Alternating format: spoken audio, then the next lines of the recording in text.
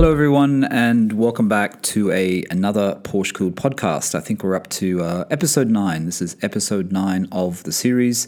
A new podcast from me, and I hope you have been enjoying it.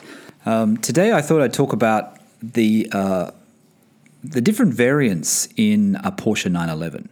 I was just reading an article actually saying about a base Carrera is all you really need, and that harks back onto Nick Murray on YouTube and other people on YouTube and myself as well, saying there's nothing wrong with a base. The base is possibly all you need. Of course, we all want a GT3, we all want a turbo, or we want a GT2 RS, or we want the fastest. But how much more engaging is the driving experience? Is it a lot more engaging?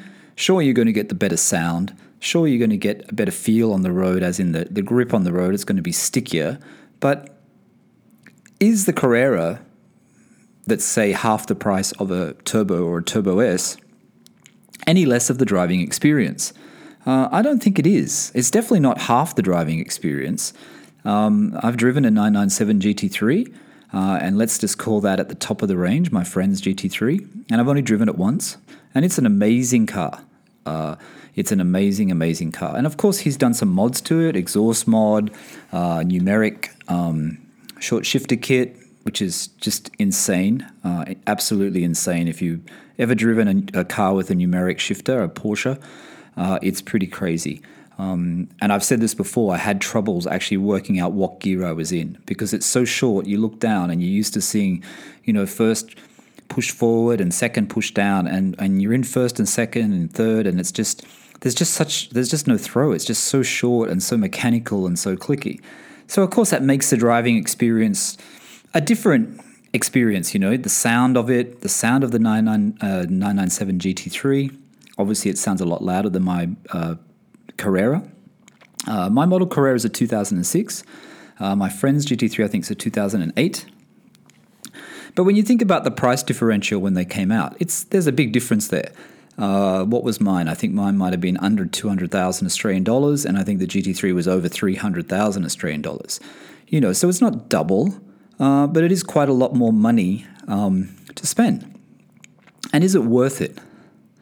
Of course, if we all had endless supplies of cash, I would say, yeah, let's go and all buy a GT3 or a GT3 RS, a 997 GT3 RS, of course.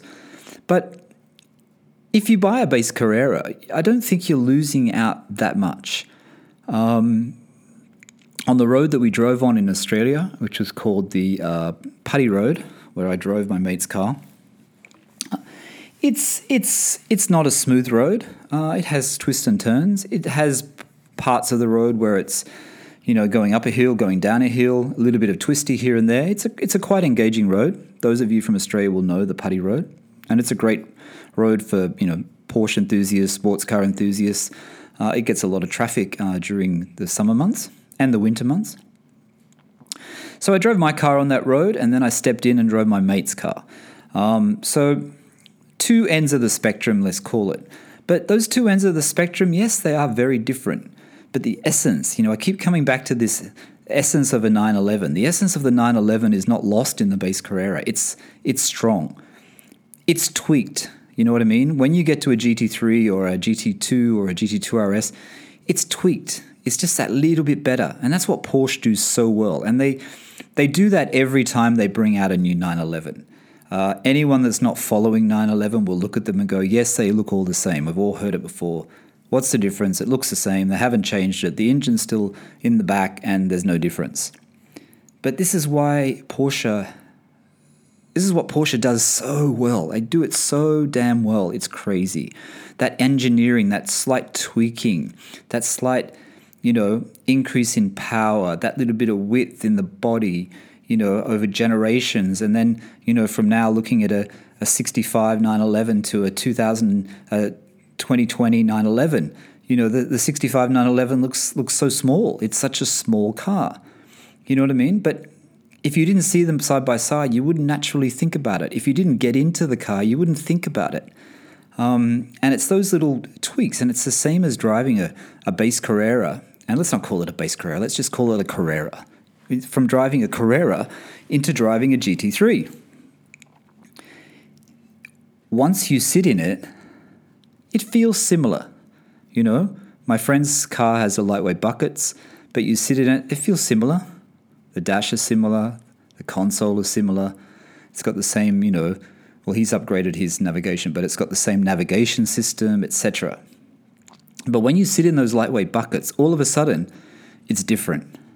It's very, very different. You know what I mean? And I like the seats in my Carrera. They're just a standard, 12-way or whatever seats they are, 9-way. But when you sit in the buckets, all of a sudden you feel different. You feel like I'm going to drive this car differently. I feel like I have more control over this car. And then you start it up. And then when you start it up, your hand's on the Alcantara steering wheel. It's not on a leather steering wheel, which is a different experience in itself. And sure, you can put an Alcantara steering wheel on a Carrera. But it's all these little things together. And then when you look, the thing which gives you that feeling, that Porsche feeling, when you look out the rear mirror, when you're looking out and you see the wing, and all of a sudden you're in something that is different. It is actually different. Well, is it? I don't know if different is the right word. It's similar, but it's just that little bit better. And you look out the window and you see that wing, and you hear the sound of the Mezger engine, and you hear the sound through the exhaust, whether it be the stock Porsche exhaust or whether it be an aftermarket Acura exhaust or whatever exhaust you have on it, Sharkworks or whatever exhaust. And then you start driving it and you realize this car is planted. It is sticky, And as my mate said, you didn't drive it properly. And of course I wouldn't, because it's his car and I worry about, but you can just rev it. You just push it to the line and you just keep going. It's so weird because they look similar and you can see that's the GT3 is based on the Carrera, but then, the experience is completely different. Now, coming back to my original thought, is it a lot different? Now, I don't want to contradict myself, but it is and it isn't. You know what I mean? It is and it isn't. And I think that's the hard thing to take a grasp of. You feel, every time I get into my Carrera, I just feel fantastic. Every time when I've traveled and I come back to Australia and I go downstairs and I take it off the cover and take it off the trickle charger and I take the air back out of the tires after it's being stored. And, I start it up and I take it out for that first drive. I don't normally wash it now the first time. I take the cover off and I take it out for a drive, a reasonably long drive. And as soon as you get into it, it's just like, it's just a feeling that maybe you get it from Ferrari, maybe you get it from Aston Martin, maybe you get it from some of those other brands as well, Lamborghini. But it's a feeling that is just invaluable. It's invaluable. And every time I see my mate's GT3, I look at it and go, wow, I've got to have a GT3. And everyone knows me. People that know me, I should say, know that I like the GT3. I've wanted one for a long time. I always wanted the 997. But, I'm sort of swaying now, do I want a 996? And then I've started looking at GT2s. And the GT2 997, and I think I mentioned this in a previous podcast, the 997 GT2 has really got my attention. And they're sitting in Australian prices. They're sitting around the same price as a 991.1 GT3 RS. I saw a couple of 991 GT3 RSs for sale in Australia without on-road costs for around 320,000 Australian dollars. The GT2 that I like in a grey, I forget the grey, not seal grey, the other grey, for sale at, I think it's in Duttons in Melbourne in Australia, is 319,000. And when you get to that level, what do you choose? Do you choose a newer generation or do you choose an older generation? And of course, you buy into the top end of Porsche. No doubt you're getting more for your money. You are getting more for your money. But if you can't get into the top end, this is why I keep saying you can't get into the top end, you never overlook a base Carrera. And I was just reading an article, actually. I was reading an article on CNET, and basically the title is, a 2020 Porsche 911 Carrera review, a solid case for going base.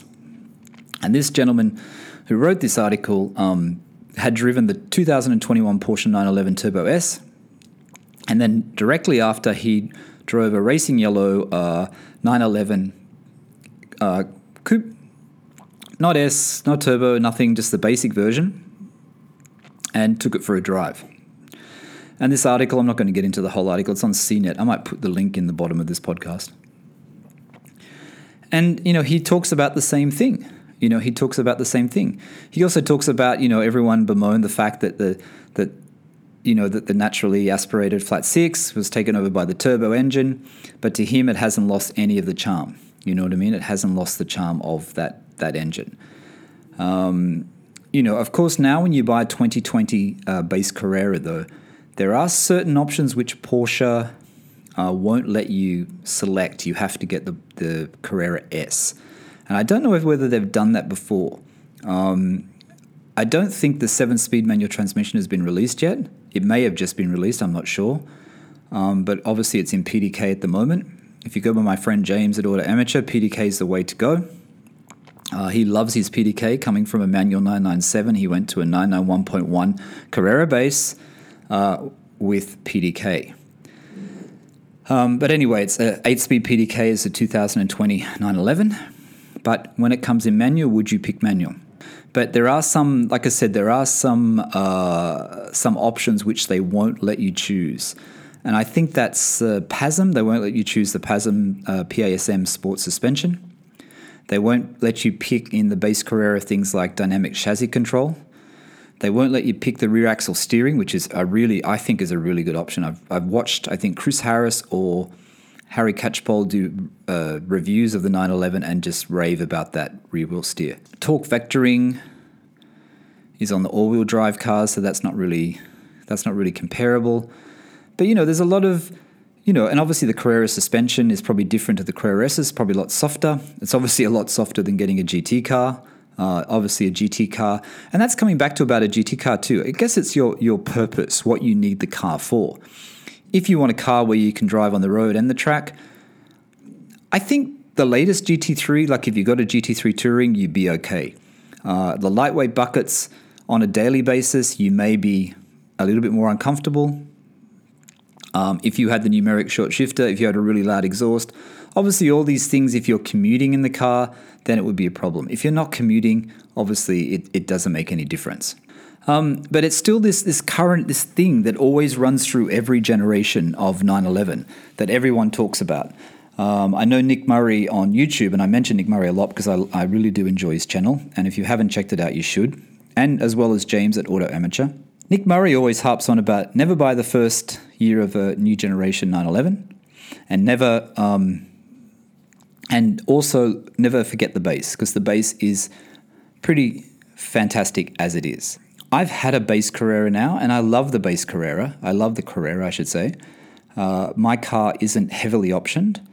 My 2007 997, it's not a heavily optioned car. It doesn't have full leather. It doesn't have carbon. It doesn't have those things. But it's a great 911, and it's my first 911, and no one can take that away. And if you haven't ever owned a 911, you should never look higher than your budget, but you should never overlook a Carrera for a Carrera S. And I know everyone wants a 997 Carrera S if you're looking at the 997 generation, but you should never overlook the 997 Carrera. Manual Carrera, 997, 2006 upwards model, I would suggest. A lot of people prefer to get the 0.2 in the 997, so you get the 0.2. You don't have the IMS issues. You have Bluetooth. You have a black navigation system instead of the grey one.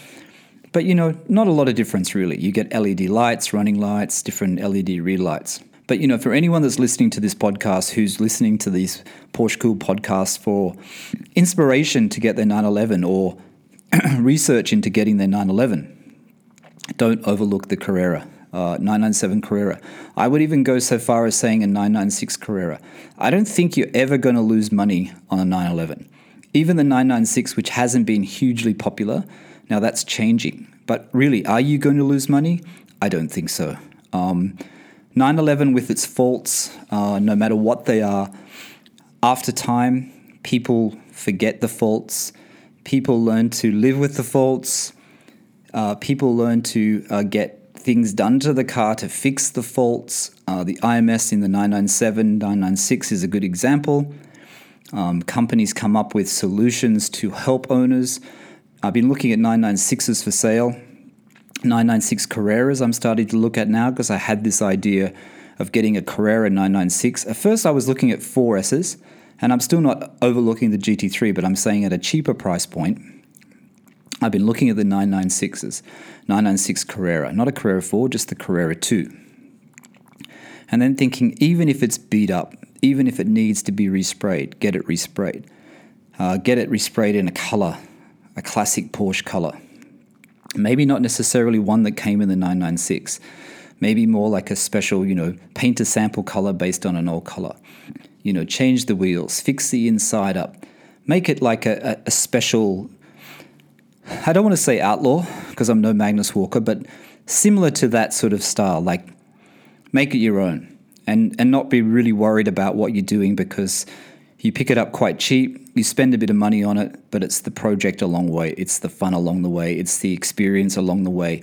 And that's what I love about Porsche. The deeper you dive into the Porsche community, the deeper you dive into Porsche life, the more things you think about that you could do, more things you think about that, hey, why don't I do that? Why don't I get a GT3 996? They're a bit cheaper than a 997. And I can fix it up a little bit. Or why don't I just get a base Carrera 996? Like I said, I don't think you're ever going to lose money. But then again, why don't I get a 928? I heard Magnus Walker talking today at an old Smoking Tire podcast about his 78 928, how he bought it. And it was $8,000 US. And he bought it at the same time that he bought, not long after he bought his Lotus, he bought a Lotus, which he said he bought sight unseen and it broke down. I don't know whether you heard this episode. And then he needed a car, so this guy said, I've still got the 928 for sale. So he bought this white 928, and he drove it all weekend without a problem in the world. Sight unseen, 78 928. I mean, that's the story I like to hear. Porsche is a reliable car, and I think before I bought a 911, I really did look too much into the what's going to go wrong, how much is it going to cost me, how much is the service, am I going to go broke by owning this car? And looking back after 3.5 years of ownership, you don't have to be that scared. You know what I mean? You really don't have to be that scared.